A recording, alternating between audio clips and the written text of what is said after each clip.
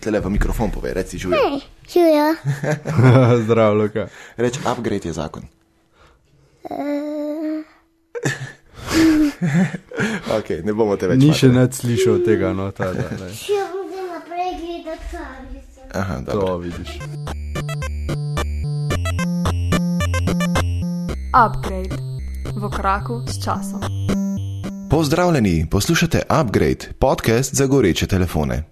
Najprej hvala vsem, ki ste že donirali sredstva mreži Aparatus, če pa nas želiš podpreti tudi ti, lahko to storiš na www.aparatus.si/podpri. Vsi, ki nama želite pisati, lahko pošljete sporočilo na upgrade@aparatus.si, zelo pa bova vesela tudi ocene v iTunes ali kakršnega koli komentarja na Twitterju, kjer najin podcast najdete pod @upgrade. Dobrodošli v 75. upgradeu, moje ime je Uroš in z menoj kot vedno Jan. Živjo. Hello. Med tem, ko sem bral tale uvodnik, sem se jaz spomnil, da sva en mail dobila, pa nema si ga ti tudi dobil. Spomni me, zakaj se šlo. Mislim, da nama je Nec Lasič pisal, čakaj. Nec Lasič, ta je bil nas pri meni. Mislim, da sta se menila za enega MacBooka, pa nadgradnja, pa te zadeve. Ja. Bom med tem vključil v zapiske zadevo. Mi dva pa kar šibajo na nadaljevanje in pa upgrade, kaj praviš? Ja. Cool. Ja, verjetno se vsi sprašujete, kdo za božjo voljo je zdaj dobil tiste AirPodse. Ta moment še nihče, je bil pa že izžreban tik pred snemanjem, tako da če te zanima, kako je žrebanje potekalo, greš v zapiske, pa imaš noter link. Midva pa z veseljem objavljava, da je slušajke dobil vaš celičar oziroma afna.pinpro na Twitterju. Čestitke. Ja, v glavnem, mogoče je še eno pravičilo z moje strani, ker se je to ful zavleklo, ampak se je pol na koncu tuk zavleklo, da sem rekel, da bom počakal do naslednjega upgrada in zdaj je pač to. Tako da... Ja, čeprav sem že naslednji dan se pripravil. Ja, Jan je bil priden. Jan je v bistvu vse preštimo, jaz sem pa zatajil, tako da se zdaj posipam z ostanki Nota 7.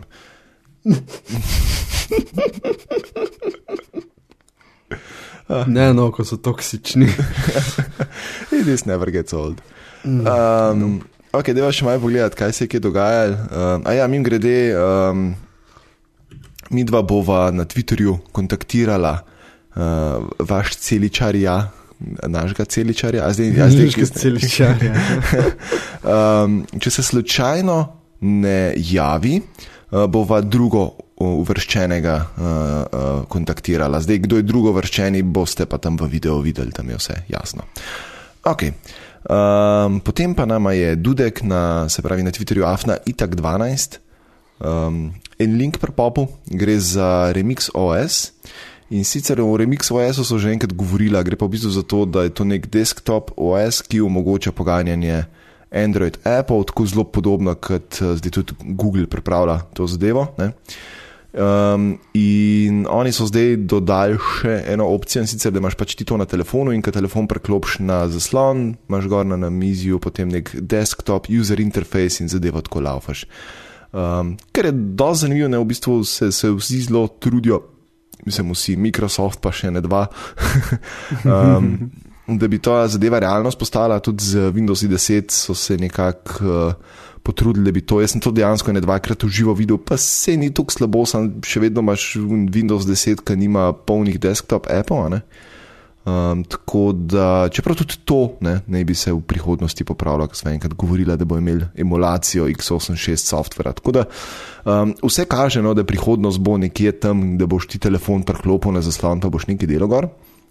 Jaz se tega po eni strani zelo veselim, bo pa še, če mene vprašaš njih 5 do 10 let, da bo to res tako realna zamenjava za nek PC. Najverjetno, ja. Ok, pa dela tole še. Blaž Humerca nama je na Twitterju napisal, da je ženi kupil, najdete ga pod afna_humerca b. Pravi, da je ženi kupil UMI-Z. Tisk se ne spomne, kaj je UMI-Z, to je una zadeva, ki je v bistvu ful podobna iPhonu. Klon, ja. Ful dolg nazaj smo govorila o tem, pa smo malo pol pojamrala, ker ne veva, pač, knisa rekla, pač, da ne veva, a bo kje update, kdaj to pol ali ne bo, kako zadeva dela in tako naprej. No, v glavnem, Blaž pravi, da je to kupil za ženo in da je bila cena z DDV-jem in carino vred 230 €. Prav, da zgleda res ka iPhone in da vse deluje, sam Android morajo pač malo dodelati, kar pomeni, da očitno ima nek svoj skin čez. Ker je dosti... Ja, iPhone skin. Ja, vse to. iOS skin. Škoda, no, ker bi pač, če bi tle en clean Android verzija gor laufala, bilo po mojem dosti boljš. V katerem svetu ti živiš? Ja, pač. Ti ne veš, da to kupijo oni, ko hočejo iPhone, ampak ne morejo imeti iPhona in pa kupijo to. Ja, pa mislim, bi pa to ciljam predvsem na Kitajce, ki so zelo obsedeni z Appleom. Ja. Pa lahko ga prelisičijo na ta način. To je to. Samo što nije, da se malo vidne. V glavnem, ja, prav, da bi sicer root, da je še na voljo, pa da sta bila že 2 updata, tako da to se očitno že trudijo s fiksi pravi, kar je v redu, no, pač nekaj se dogaja zadnji. Zdaj kaj, pa kako hiter, pa če bo dosto v redu, bo čas pokazal, tako da Blaž javi še čez čas kaj, ker zveni zanimivo, no, mislim, za tak denar, lej, za en tak, za nekoga, kar res ni heavy user, je po mojem to čisto ok, ne. Tako da ja. Pravi še, da baterija zdrži skoraj 2 dneva, Facebook pa klici so pa glavna raba te zadeve. Tako da, če te zanima, pejte v zapiske, tam je link do njihovega pagea, tam gor si lahko pogledaš vse ostale podrobnosti od specifikacij naprej in tako. To. Odlično. Ok, zdaj pa malo na Apple nazaj, ne? Ker po mojem Apple postaja nov Samsung pri nama in sicer prejšnji teden je ena uporabnica na Twitterju objavila video, kako se je njen iPhone 7 Plus iznenada vnel. In jaz kar pričakujem, da mi bo zdaj eksplodiral moj iPhone 6s Plus. Po mojem je to nalezljiv. Ja, ne vem, kako je to. To so se od Samsunga nalezli, kaj? Pismo. Jaz bi rekel, da gre za osamljen primer, no. Ja, jaz bi tudi tako rekel, ja, ker zaenkrat ni bilo poročanja po tistem, da bi ful fojka se javlja. Ja, meni tudi ne. Je pa zanimivo, da je tweet zginil, ne? Res je. A dava midva vsak svoj klobuček iz alufolije na glavo. Pa greva malo teorije zarote. Mislim, ne, po mojem je dosti jasno, pač z Applega PR-ja so malo v zrak skočili verjetno, se potrudili, da je punca dobila nov telefon, da je pač so se skupaj malo šlo v pozabo, v zameno je pa tweet mogla zbrisati. Ko pa je to problem? 2 klika. To je to. Tako da, ne, mislim, če bi bil to res kakšen problem, bi itak vsi vedeli to, ker to bi bil pa največja novica po Note 7, ne. Tako da, ampak ja, se zgodi, ne. Se zgodi, smala grda. Ja, je pak. Potem, končno so na voljo v Sloveniji Apple AirPods. In sicer prvih je začel ponujati Telekom, ki je dobil točno 10 kosov, ki so seveda jih razprodali tako in zdaj zadeva ni več na voljo, ker je Apple naredil očitno 15 kosov in jih je 10 dal v Sloveniji in zdaj jih ne bo več delo. Jan je pa... Po moje je to logika, ne? Jan je zato tako jezen, ker jih ni dubo, mislim, pač, ker je okleval, potem je bilo pa prepozno. Okleval sem zato, ker so reviewji rekli, da zvok ni najboljši in pol pride Uroš s testnimi, ne? In vidim, da je super zvok, ne, pač za moje potrebe. In pol jih nismo več narediti. Jaz bom zdaj en shameless self-plug naredil, pa bom rekel, da pejte moj vlog poiskat, kjer sem to malo tudi povedal v teh slušalkah. Tako. Ti AirPodsi so končno spet tisti, kar je Apple včasih imel moto, it just works. Se strinjam. Ker je dejansko tak. Cool so.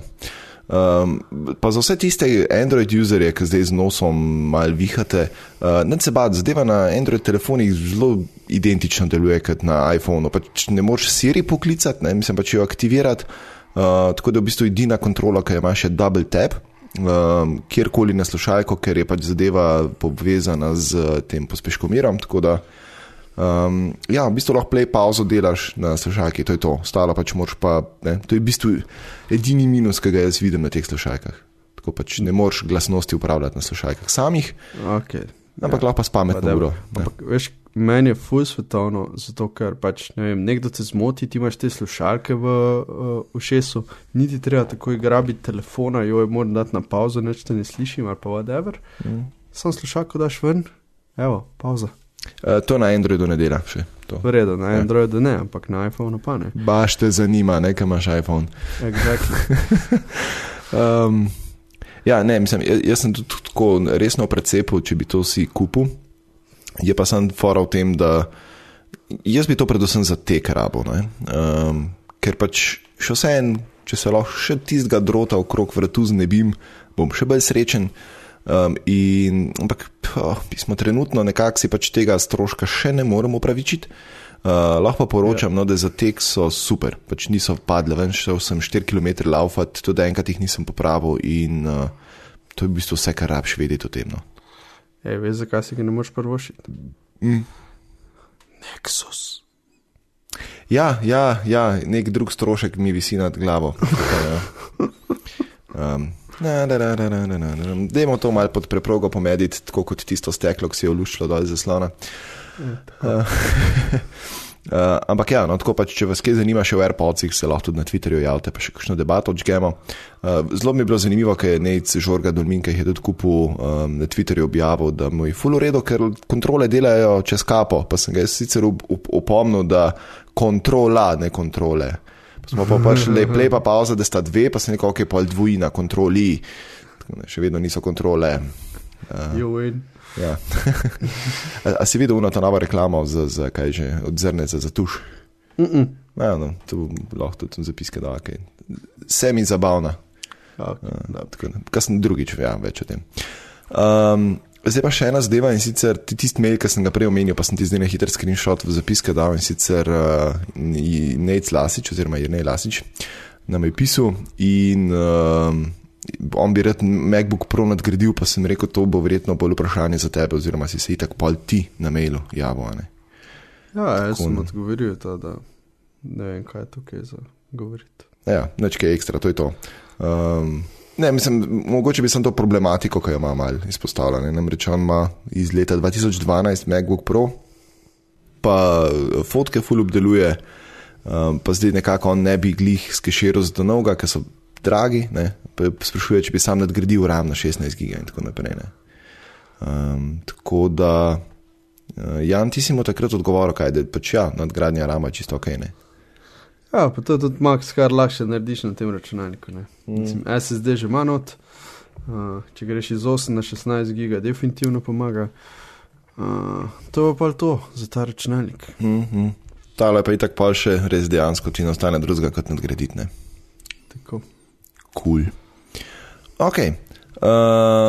Danes imava ful še enih stvari, tako da predlagam, da se kar hitro lotva zadeve. In sicer gre kar na govorice in napovedi. Jaz sem zadnjič na Twitterju slučajno čist uspod zasledil, da na Google, da Google Hello prihaja na desktop, očitno. Wow, kdo ve, kaj je Google Hello? No, vidva data lahko roke dol. Nick Fox, predsednik komunikacijskih izdelkov pri Google, je namreč na Twitterju zadnjič objavil screenshot ene različice Google Hello za macOS. Sklepam, da bo to tudi na Windows prišel, ali pa tudi ne. V glavnem, Hello je v bistvu po tistem začetnem hypu nekako zginil, ga ni nikjer. In pa to se ful dogaja s temi Googlovimi produkti.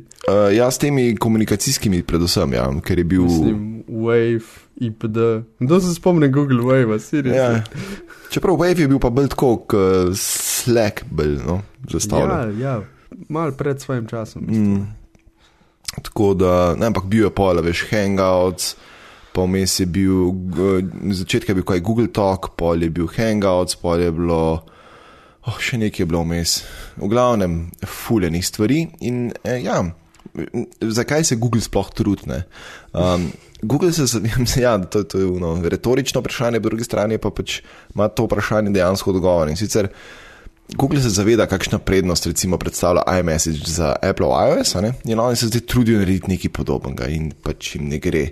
Predvsem jim pa ne gre zato, ker naredijo eno stvar, pa ni ok, pa naredijo drugo stvar, pa ni ok, ne da bi pač prva stvar popravili, pa nadgradili, ne. Pa smeri novo stvar. Bi rad nekaj, da v prvo pali in pač ne gre to tako. Tako da tudi ne vem, če je Google alo to, ne, kaj mora biti. Sicer je zadeva zelo korak v pravo smer, tako da upam, da mogoče s tem desktop verzijo, da se kje premakne, ampak don't hold your breath, kako se že reče. Nekak tak, ja.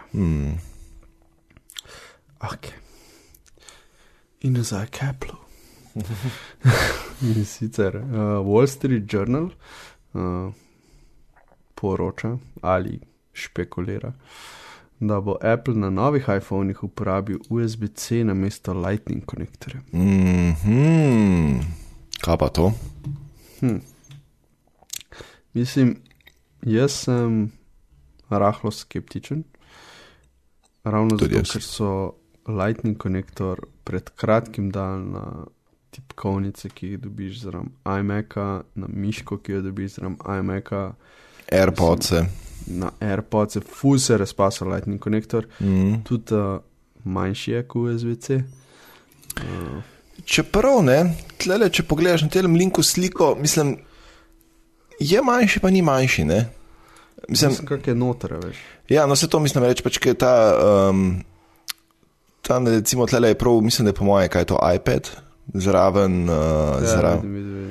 ne, a vidiš, in je v bistvu, on ima sicer neko kovinsko vložek še noter pri Lightningu, ne, recimo USB-C pa brez tega kovinskega vložka, tudi fizično, saj na ohišju do zunaj zasedata približno isto volumen, ne.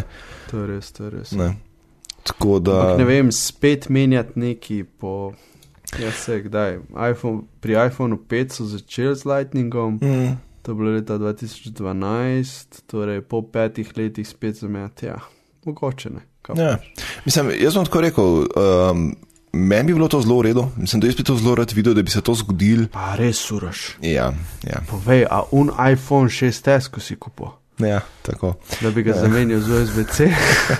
Ne, ampak veš zakaj? Zaradi tega, ker pač dost lažje je narediti za nek odprt v narekovajih standard, kot je USB-C, neke dodatke, ne? Pa dost bolj se lahko ta trg razpase, pa dost lahko cene teh raznih dodatkov padajo. Sam Apple tega noče, on z namenom ima Lightning, zato da zato licenco tam zraven. Točno to, ja. Točno zaradi tega pa jaz dvomim, da se bo to naredil, ne? A veš, pač bi bil zelo rad videl, da bi se to zgodilo, ampak zaradi tega, ker si pa ti zdaj rekel, pa dvomim, da se bo. Zdaj lahko nas pa Apple presenetne. Right. Sanja svinja kukuruz. Ko je bilo, ne vem, 2 tedna nazaj objavljen, da imajo, ne vem, 700 milijard cash ali nekaj. Ja. Apple nas bo presenetil, ja. No, mogoče bi pa lahko, veš, kaj pač dajmo maj casha vršti, ja, ker nek moramo pokuriti.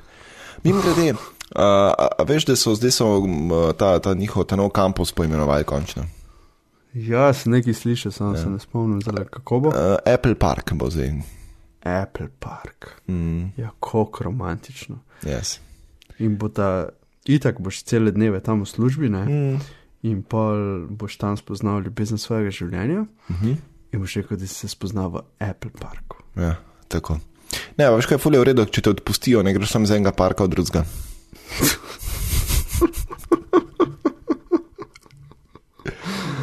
Ja. Takšna je realnost. Ok, moj najljubši segment, Ben 10 je na iPasu nimajo blage, kaj se dogaja. Bež. Ne vem, če ste zdaj zadnji tedne nekaj sledili, ampak na Sloteku so, mislim, da 27. februarja letos objavili eno anonimno pismo, v katerem je avtor prikazal par takih zelo resnih ranljivosti, ki jih ima njihov sistem za oddajo in pa podpisovanje dokumentov. Če vas zanima ta članek, pejte v zapiske, pa imate noter link. long story short, jaz bom to zadevo probal čim bolj poenostaviti, zakaj se je šlo, tako da če bom kakšna stvar površno ali pa narobe povedal, ne me na križ prebijati, pejte v zapiske, preberite si cel članek, če vas bolj zanima. Če pa znate bolj korektno poenostaviti, pa tudi na Twitter napišite, ker bi jaz tudi rad to mogoče znal na tak način povedati. V glavnem, ta zadeva je bila pač tako površno narejena, ne? Ta komponenta za podpisovanje, da je v bistvu preko nešifrirane HTTP povezave zadeve pošiljena in se dalo v bistvu s pomočjo dodatno še z dekompilanjem te komponente pridi do fiksnega ključa, s katerim si pa lahko odklenil neko .md signed datoteko, v kateri je bilo pa mogoče odkriti vse sorte zanimivosti, med drugim tudi to, da se v velikih primerih sploh ne podpisuje dokument, se pravi vsebina, ki jo oddajaš, ne? Ampak se oddaja samo se podpisuje samo identifikator tega dokumenta, kar pomeni, ti lahko vzadi dokument zamenjaš, ne? Če ti rata pač sfejkati, ker ti imaš samo nek indikator oziroma identifikator tistega dokumenta in če ti vzadi vsebino dokumenta zamenjaš, ti podpisuješ, pitaj Boga kaj, ne? Sploh ne veš, ne? Niti komponenta ne ve, kaj podpisuje, ne? Ker je pač samo identifikator. V glavnem, to je bil prvi problem. Potem imaš pa še en problem, no, fajn sem si v zapiskih nekaj predstavil, ampak ok.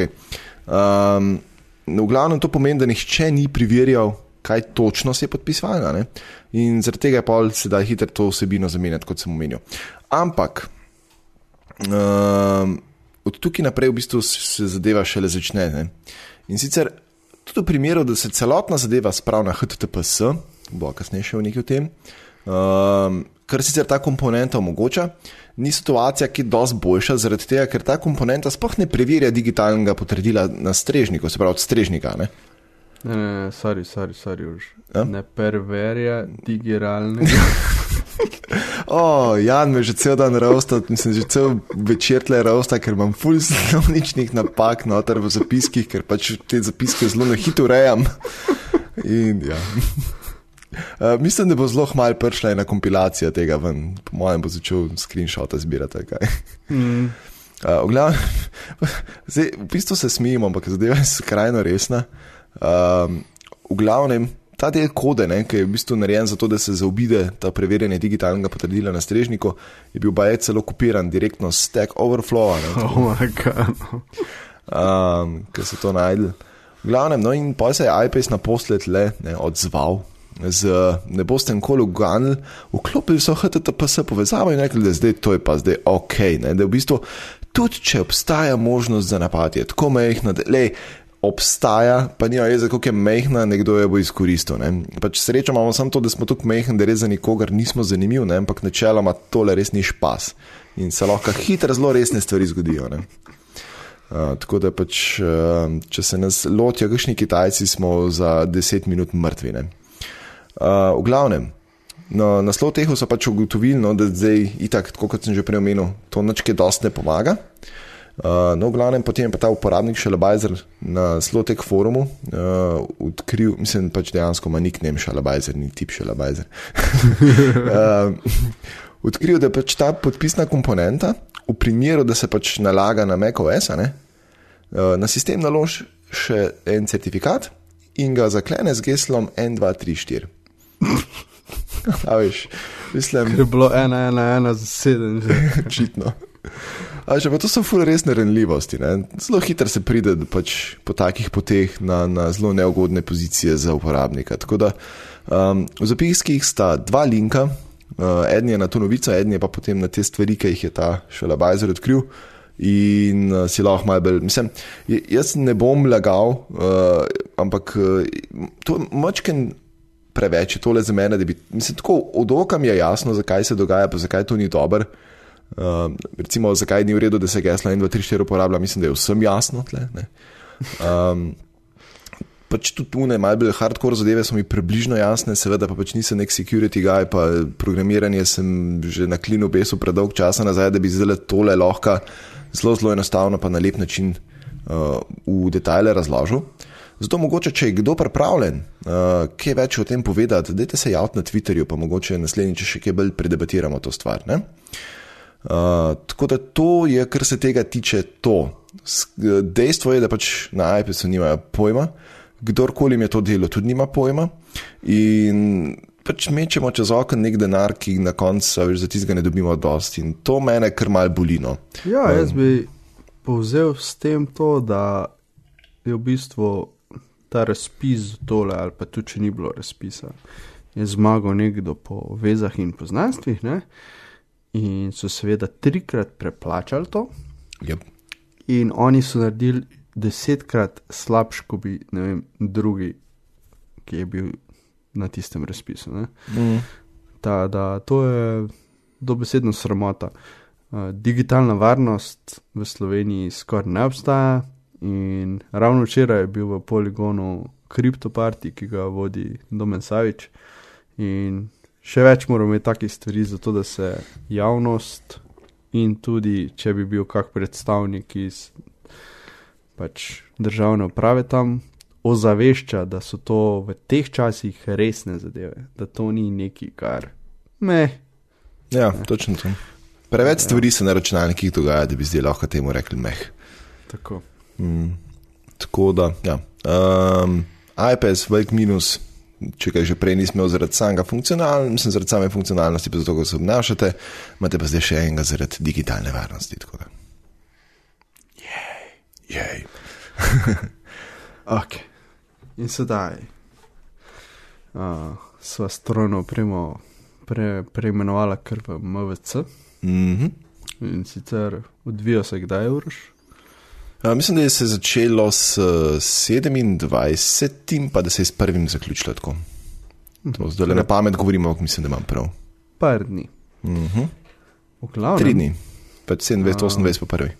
Na MVC je Xiaomi predstavil svoj prvi čip, torej, ki so ga čisto sami izdelali, oziroma pač z neko hčerinsko firmo. Imenuje se Surge S1. In sicer je 64-biten, ima 8 jeder, v razvoju je bil kar 28 mesecev, tada so si vzeli cajt. Ja, tako, v easy. Mislim v easy, no, v redu, no, to je prvi čip, no. Da, ajde. In sicer ima 4 Cortex jedra A53, ki so na frekvenci 2,2 GHz in pa 4 Cortex A53 jedra na 1,4 GHz.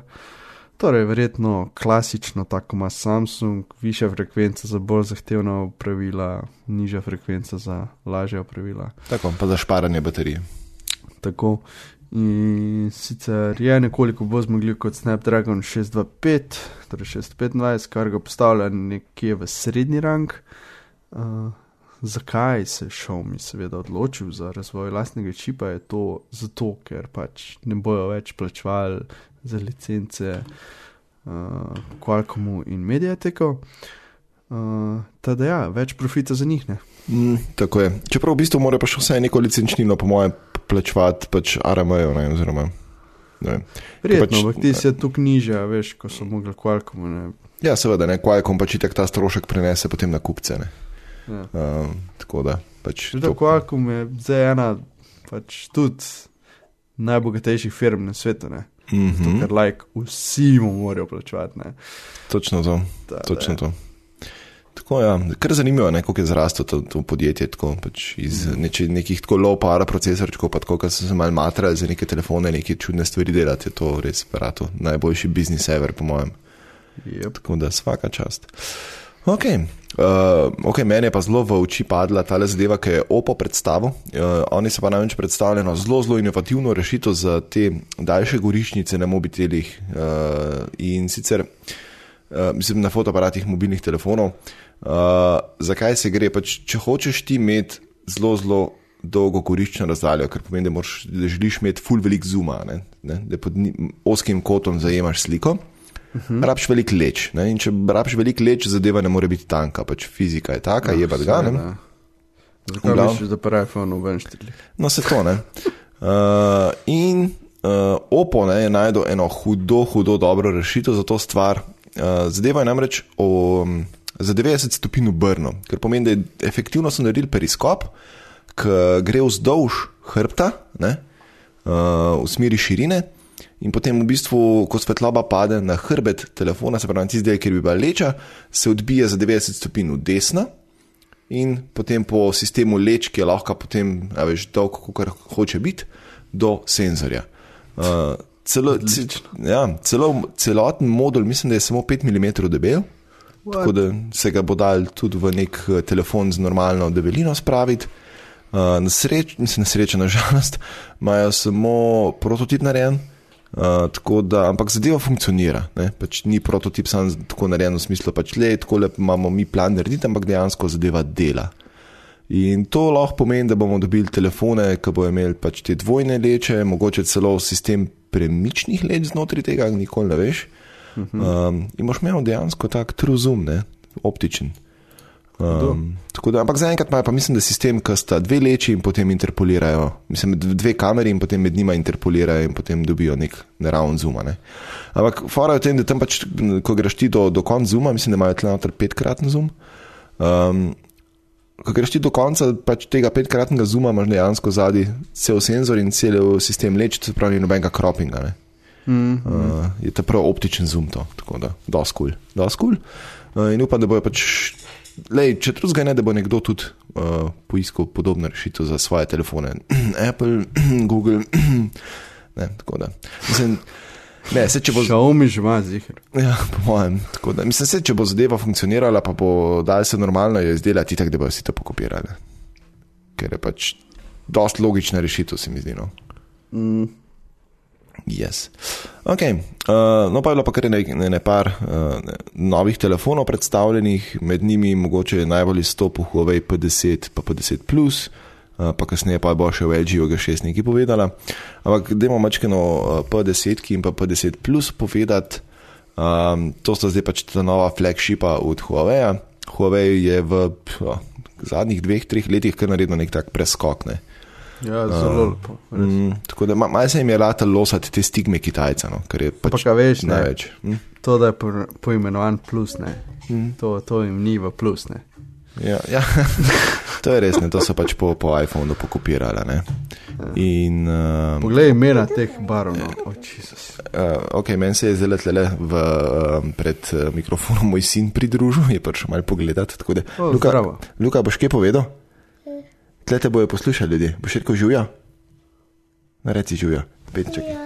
Takole, tle v mikrofon povej, reci živjo. Živjo. Zdrav, Luka. Reč, upgrade je zakon. Ok, ne bomo te več. Ni še net slišal tega, no, tada. Še bom naprej gledati kavico. Aha, dobro. To vidiš. V glavnem, ja, se opravičujeva za to motnjo. Ja, Huawei P10 pa P10 Plus sta v bistvu ta nova flagshipa, razlika med njima je v tem, da ta P10 je malo manjša, ima 5,1 inčni zaslon, palčni zaslon, P10 Plus ima 5,5 palčni zaslon, to mislim, da to, ker je ta velikih razlik, zaslona se razlikuje tudi v ločljivosti in sicer ta 5,1 inčni ima Full HD, 5,5 inčni ima pa potem ta Quad HD, ne? VQ HD. Yes. Tako da to... Ne moraš, preskočil si barve, prosim, da jih poveš. Ja, no, to je pa ena stvar mogoče, ker je grafičnim oblikovalcem bolj zanimivo, oni so se pa malo spečali skupaj s Pantonom in so skupaj razvili ta greenery barvo, tako zelena barva, ki je meni sicer res kar všeč. Ne vem, nisem se še čisto odločil, če bi dejansko imel telefon take barve. Zakaj ni nobene barve to? Kjere barve? Zakaj ni nobene slike ni na tem linku? Ja, lej, mogoče na tistelem prvem linku. Ok, se sem šel naprej. V glavnem, ja, zelen, moder, roza, zlat, črn, bel, siv, v glavnem ful je barov. Ne, moraš v njihovih opisih to povedati. Aha, ja, to je pa ceramic white, dazzling blue, dazzling gold, prestige gold, graphite black, mystic silver, rose gold, surprise, greenery, je pa ta zelena barva, ki so jo s Pantonom skupaj razvil, pa uno modro, mislim, da tudi. Škoda mene najbolj zanima, ne? Razlika med dazzling gold pa prestige gold.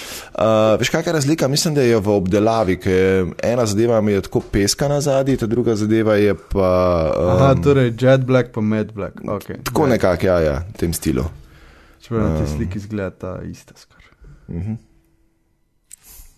V glavnem, sorry, tam ali spet prša sem, pa me fuj gleda. Se pravi, da imaš nadzornika. Tako. Pa sam še ena razlika je pri kameri. Preden prijeva tja je še ena razlika pri se pravi prostoru na telefonu. Sicer pa 10 ima samo opcijo 64 giga pa 4 giga rama. Pa 10 plus ima pa... Čem zdaj govoriš? Se pravi... 64 pa 4 giga rama. Ja, 4 giga rama pa 64 giga pomnilnika neotrenega, ne? Ok, dobro. Dočim na P10 plus imaš pa isto 4 giga pa 64 giga, pa imaš pa še izvedenko s 6 pa 128, ne? Se pravi 6 giga rama, 128 giga pa pomnilnika za shranjevanje zadev. Torej, običen pa za preseravanje. Tako nekako. Potem pa noter je njihov ta Kirin 960 procesor, ki ga kar dober hara, no, po vseh testih. Je zadeva ful dobro zmogljiva, tako da...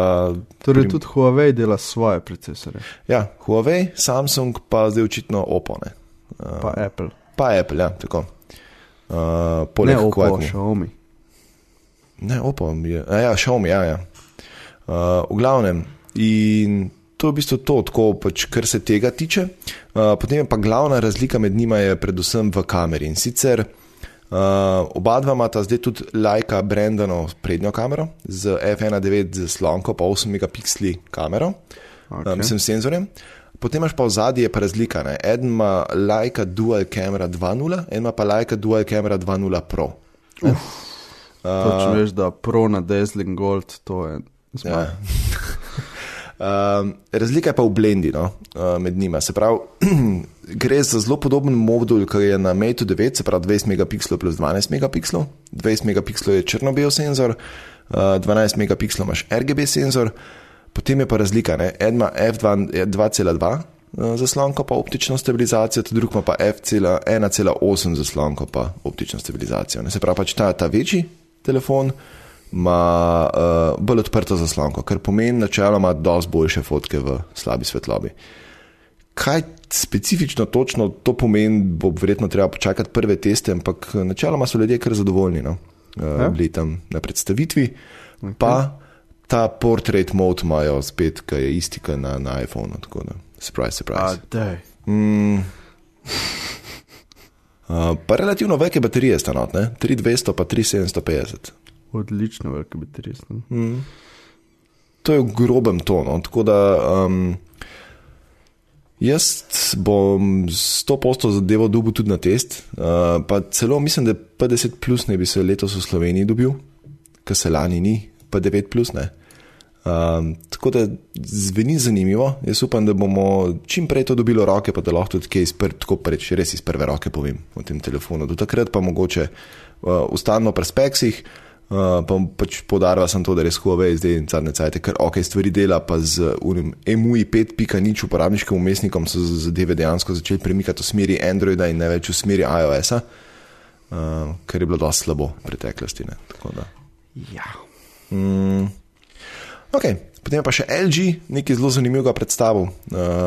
Lani, če se spomnimo, je delo zadevo modularno, ki se ni nikoli prijela, surprise. Letos so pa predstavili, malo so se nazaj potegli, pa so naredili telefon, kako se zagre telefon, pač nič over the top, nič gimikov hudih, ampak sem telefon, ki je lep, pa funkcionalen, pa dela načeloma. Ne? To isto dual kamera? Kaj? Dual kamera ima? Tudi ja, lani je bil, mislim, da LG zelo prta prvih, ki je to dal ven. Tako da. Ja, okay. Oni imajo pa 5,7 palčni zaslon, ki pa ne bi bil tako se pravi, telefon po samem gabaritu ne bi bil podoben kot 5,2 inčni telefoni, ki so na trgu. To je aparatel tako, da so v bistvu naredili zaslon, ki je v razmerju 2:1, ker mislim, oni rečejo temu 18:9. Kva? Ja, ker pač se boljš sliši kot 2:1, ali kaj, jaz ne vem. In to se bolj sliši. In v bistvu jim je s tem ratalo narediti mehen telefon, ki ima full velik screen, je pa res, da so pač malo pogolfali, pa so ga v bistvu malo sam raztegli gor pa dol. Tako da je ločljivost je 2880x1440. To je še slabš kot takrat, ko je Jobs rekel, da Že 5 ni všeč. Če bi pa 6 videl, bi se videl križo, ker s palcem definitivno ne moreš tako prijeti. Znaš, te pri Androidu dosti drugačne, ker pri Androidu imaš ti vse komande ponovno spodaj, mislim, ta back button, pa home button, Okay, to pa res. multitasking button, imaš vse dol nad voljo. Tako da, Je pa notification center? ja, tist imaš gor, sam zdaj se zelo velikrat zgodi tudi že to, da notification center dobiš, če po fingerprint unem readerju dol potegneš, ne? To mislim, da ima zdaj Pixel, Huawei so imeli že nekaj časa, pa 3krat ni zareči tudi LG ne bo slejko pred. Mislim, rač pa tudi tak softversko implementiraš. Tako da v bistvu, če potegneš po fingerprint senzorju, ne, se ti odpre notification center, tako da. Dobro, ajde. Načeloma. Veš, zakaj je dober ta 2:1 zaslon? Predvsem, če 2 appa v štiric poganjaš, ne, ker imaš več placa za oba appa. To se strinjam. Tako da z tega vidika zgleda zanimiv, tudi full sam zaslon je nad spredi, pa nič drugega, ne, tako da zelo mal je pod zaslonom, zelo mal je nad zaslonom, robova levo in desno sta tudi zelo majhna. Zelo je zanimiv, da je zaslon zaobljen na vogalih, da ni pač čisti kvadratek, ne. Ja. To so baje naredili zato, ker je tudi znotraj ni narejen zaslon, tako da bi bil cel, ampak ga manjka malo v vogalih. In je baje dosti bolj varna zadeva, če ti na vogal pade, ne, na telefon. Ja bom sam rekel, ne mi tega nositi popravljati. To predrag, resno. Ja, zna biti. Sem še vsem po mojem ne toliko kot zaobljen zaslon. Mislim, zaobljen v smislu, to sem mogoče narobe povedal, ampak ni zaobljen tako, kot so te Galaxy S7, ki je pač na levi in desni strani zaobljen zaslon, ne, ampak je zaobljen vogal, se pravi pač ni vogal štirioglad, ko pač ne, prije zaslon v vogalu, ga ni vogala, ampak je tako zaobljen narejen, ne. We got it. Yes. Ok, v glavnem pač ja, spet zadnji dvojna kamera, obe dve kameri imata 13 megapikslov velik senzor, potem imaš pa na eni f2,4 zaslonko, pa 125 stopinjski kot zajema, se pravi, ta je malo bolj widescreen, ne, širokokotna, potem ta druga ima pa optično stabilizacijo, potem f1.8 zaslonko, pa 71 stopinjski kot zajema, ne, tako da je pa mačkem več zooma. V glavnem odporen na vodo in prah, ker mislim, da Huawei-eva telefona nista, ker je dost minus po mojem, po drugi strani. Ja. Misliš iPhone, ja, no, come Ja, on. to je to. Pač Get to your shit together, come on. To je res mačkem tako, da letos mogoče bojo še spravili skozi mi reviewjo to zadevo, naslednji let pa po mojem ne več, ne. Nope. Tako da letos nekako še boje, kaj ne rečem, čeprav to ni ok. Ampak gledam tudi, recimo Pixel še ni vodotesen, ne. Pixel je Generation 1. Ja, ne, to je pa Generation, sicer ne 10, ampak še vseeno, ne. Tako da, ker so neke cifre preskakovali. V glavnem, kakorkoli.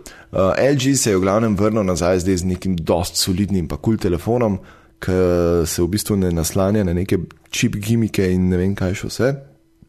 In so poželi kar dost pozornosti, no, moram reči. Kakor sem jaz pač spremljal pokrivanje tega Mobile World Congressa iz Barcelone, so kar zadovoljni. Jaz pri temu telefonu samo en minus vidim, in sicer uporabili so pa Snapdragon 821, ki je v bistvu lanski flagship čip, ne. Vsi letošnji flagshipi načeloma, tisti, ki bojo Qualcommov čipov bojo uporabljali Snapdragon 835. In z tega vidika, ne, tisti, ki gledajo samo cifre, a veš kaj, 821 je še vedno čisto podoben čip in se tako pač v končni fazi v Pixel laufa, ne to. Ampak pač folk bo ne itak, mi imate pa eno generacijo star čip, no, ne. Daj pa kaj misliš, da bo Pixel 2 vam prišel? V jeseni. Torej isto kot iPhone. Tam nekje, ja. Tako da, Okay. verjetno za iPhone kasneje, ali pa tudi ne vem, pač kako bojo zdaj stempirali zadevo, no. Ampak tisto, ko pride. To je bil pa zdaj peto zapiske, no, tam so noco tudi slikce od tega LG-ja, se te lahko malo pogledaj, pa lažje predstavljali zadevo, in tako kot za Huawei, upam, da tudi tole dobim na test, tako da takrat kaj več o tem. Držimo pesti. Jej. Ok. Zdaj bo Uroš še povedal nekaj o Nokijah. Yes.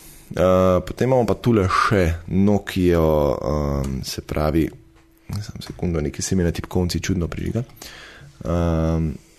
Tule imamo še Nokia 3, 5, 6, pa, pazi zdaj, 3310. To. Jej.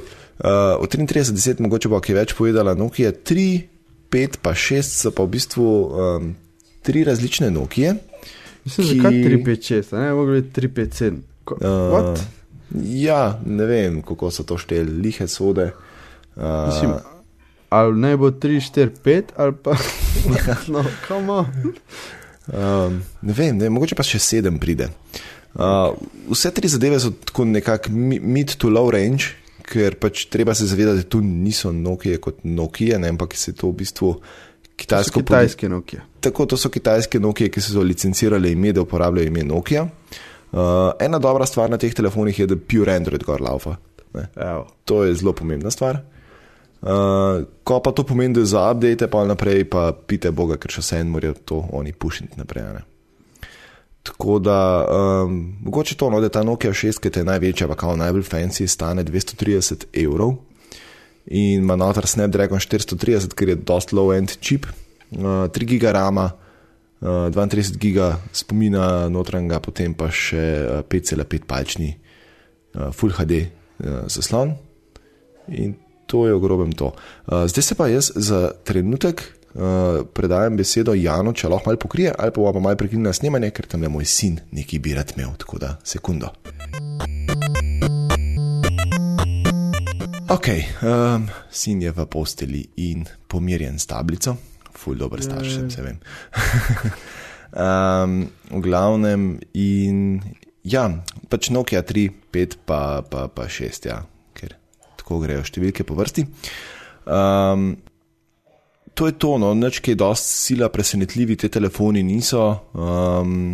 Sem pa dobil en PR v slovenščini in vse kaže, da bojo zadeve pri nas na voljo, no. Tako da tudi tam se pogovarjam, če bom zadevo dobil na test in vkolikor bom, mogoče takrat kaj več povem o tem, no. Tako vse kaže na to, da neki teh telefonov bo pri nas kaj, kako, kdaj, zakaj, kaj točno pa, ko bo kaj bolj znano.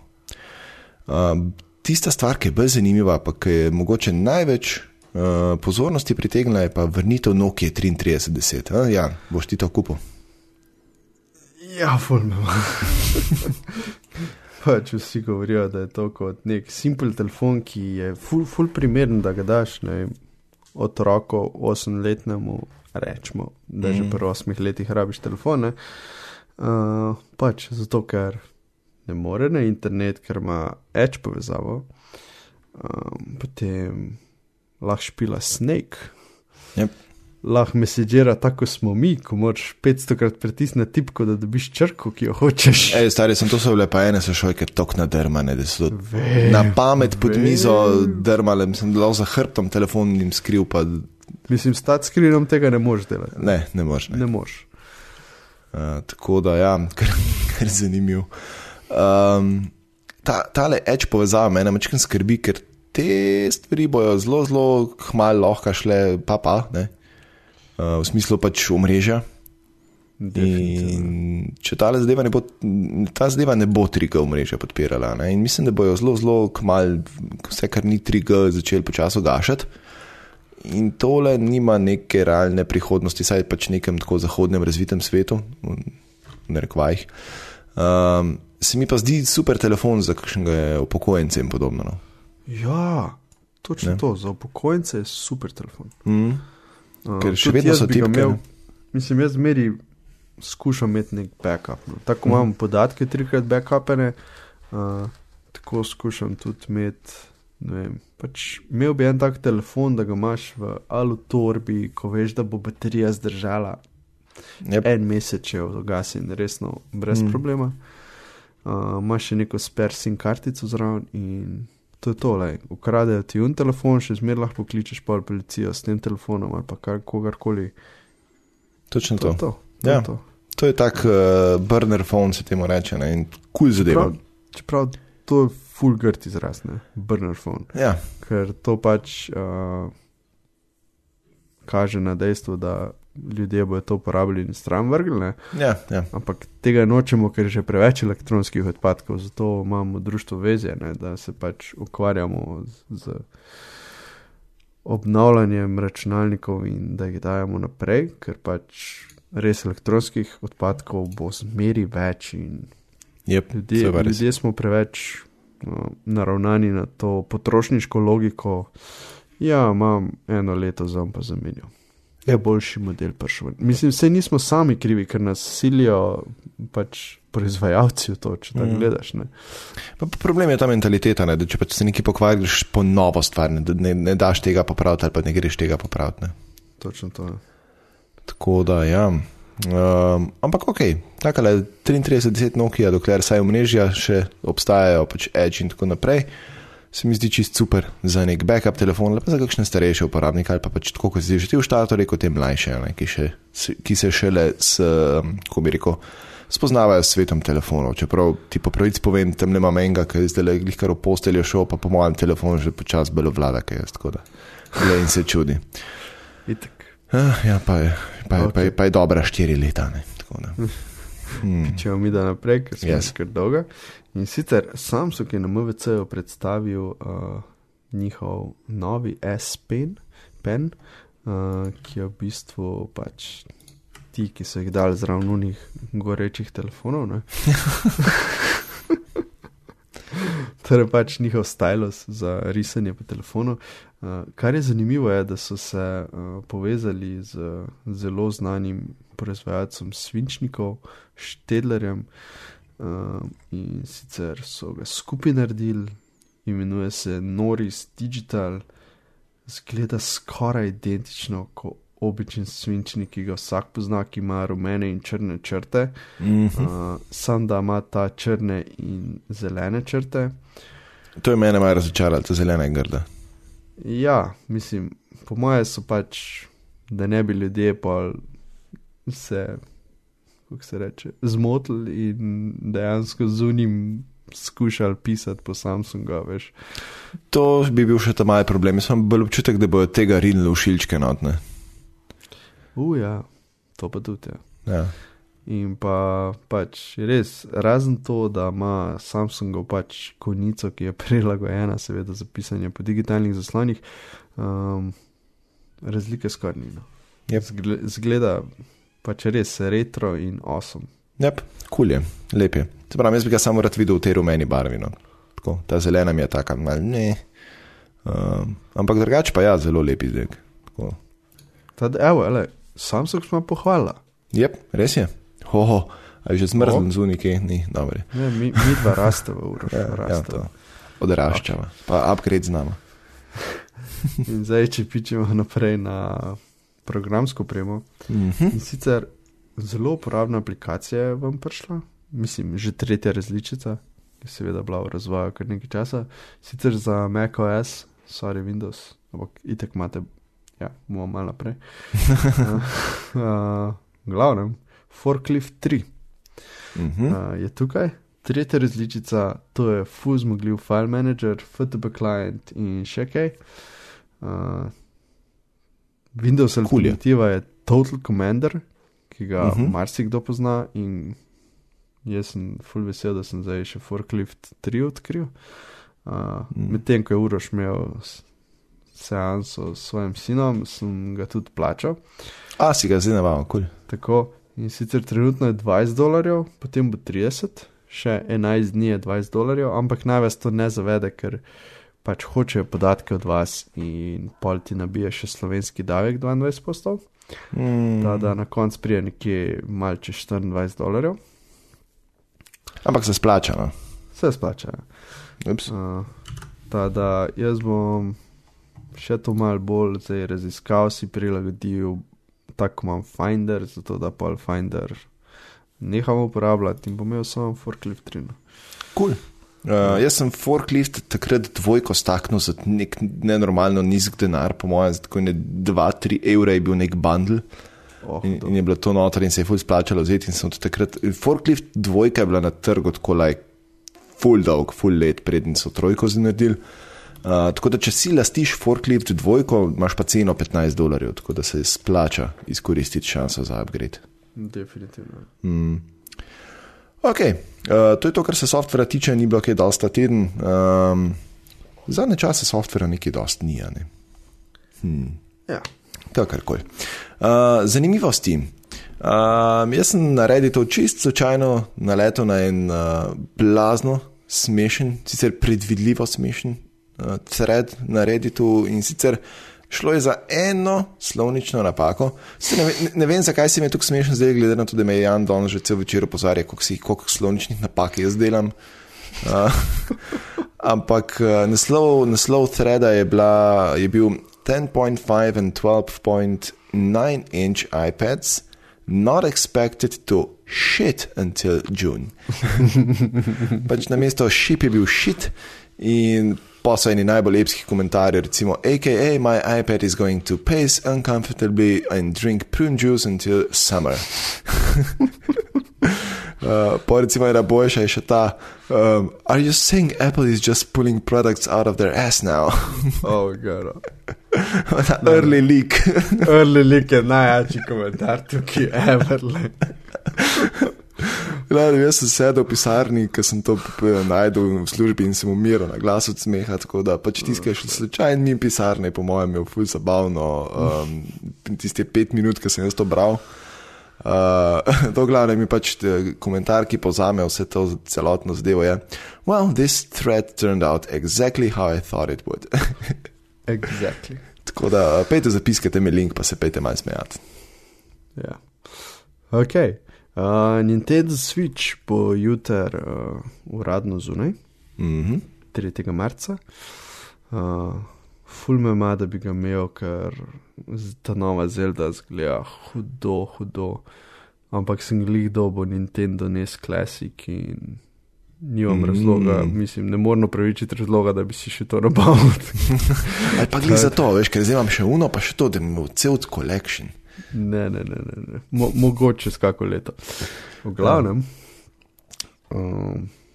point te novice je pa zdaj, da so že reviewerji dobili prej, seveda, 2 dni prej, mislim, so lahko objavili te svoje reviewe Nintendo Switcha. In sicer nekdo se je spomnil, da bo une kartice za igre, ker zdaj so kartice, ni več diskov, torej rotirajočih diskov, ampak so kartice končno, ne. Da je bo polizal. In? Resno. Kdo se spomni, da bo polizal kartico? Okay. Ja, recimo nekdo, ki ima otroke majhne. No, na primer. Ja. No, in so ugotovili, da imajo ful ugaben okus. Zanimivo. Bermo neč jasen. In pa so pač kontaktirali Nintendo, ki je podal uradno izjavo, da zato, da se izognejo možnosti, da bi kdorkoli od otrok pač po nesreči ja, v usta dal pa žvečo, pa tako, ne. Pogoltno, ja, v usta dal pa žvečo, ne. So gor premazali vse kartice z kaj je to? Bitter. Grenko. Z grenkim premazal, z grenko snovjo, ja, ki se imenuje denatonium benzoate. Ja, benzoate. Ja. Ja. In seveda ta je, ki je netoksičen, ampak je pa ful nagražen. In sem zelo prepričan, da bo kjerkoli otrok to da v usta, to tako izplunil. Jaz sem tudi prepričan, da je vsakdo, ki je tole prebral, pa je Nintendo Switch nabavil, bo ta prva stvar, ki bo probil to. Pač koliko grenko pa negražne to dejansko je. Tako da, ampak ja, mislim, se mi zdi pa taka dosti cool rešitev, ne. Kot prvo, pač se otroci res ne bojo po nesreči zadavili na tem. Še boljša plat tega je pa to, da mogoče niti ne bojo, veš, usta, mislim pač enkrat, dvakrat, ja, pa bi pogotovili, da je fuj grenko, pa se ne splača, ne. In ti tudi ne bojo uničili tega in tako naprej. Mislim, pač win-win za vse, tudi Nintendo se izogne in kupenih tožb in tako, ne vem, veš, moj otrok se je zadavil s tem, ne. Ja, to res, pač to niso hecne stvari na konc, ne, da lahko kar hudo in cool se mi zdi, no, da je Nintendo tudi na takšne malenkosti. Ni malenkost, ampak še vse ne baviš, če tako gledaš, in the grand scheme of things, ne, zadeva ni toliko pomembna, ampak še vsem so se pač lotili tega. Ne? Tako da, to je skul. Točno to je. Potem pa še ful dobro nov video od Boston Dynamics. In sicer so naredili robotka, ki ga imenuje Handle. In sicer je vertikalno postavljen na 2 kolesih. In se sam stabilizira po potrebi. Res predlagam ogled videa, ker zgleda nerealno, čist neki novega. Mene je res impresioniralo to.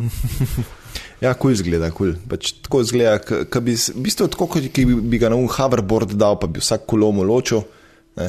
Pa ne se fura okoli. Tako, to je kul zadeva. Ja. Tako da Skynet je bliz ljudje. Da prosim kapce na glavo. Hudo. Ne, mislim, Boston Dynamics res hude stvari dela. Ne? Čeprav meni še vedno najbolj epski mi je gif, ki ima unga psa, ki v bistvu od spodaj pod enim stopniščem tako desno ovije, pa je ena banana na tleh, pa ga gladko pomede in je fet. Tako da kapce na glavo, pa banano v roko. To je to. Rečemo, da imamo naslov. To je to, ne, po mojem. Ja, to je to. Tako da vabljeni tudi k poslušanju drugih podcastov v mreži Aparatus, ki jih seveda najdeš na aparatus.si oziroma na tvojem omiljenem podcast odjemalcu. Upgrade najdeš na Twitterju pod Afna Upgrade. Jan, kje najdejo tebe? Na Twitterju pod Afna Tor, THNČR in na ferme.si, Uroš tebe pa. Mene pa na Twitterju pod Afna Uros_m in pa na blog.miklavcic.si. In to je to, kar se tiče 75. upgrada, pa se slišimo čez en teden. Bravo, Roš, bravo. Ta zadnji moment sem se zdaj zadržal. Frkno si, ker se slišimo čez 2 tedna.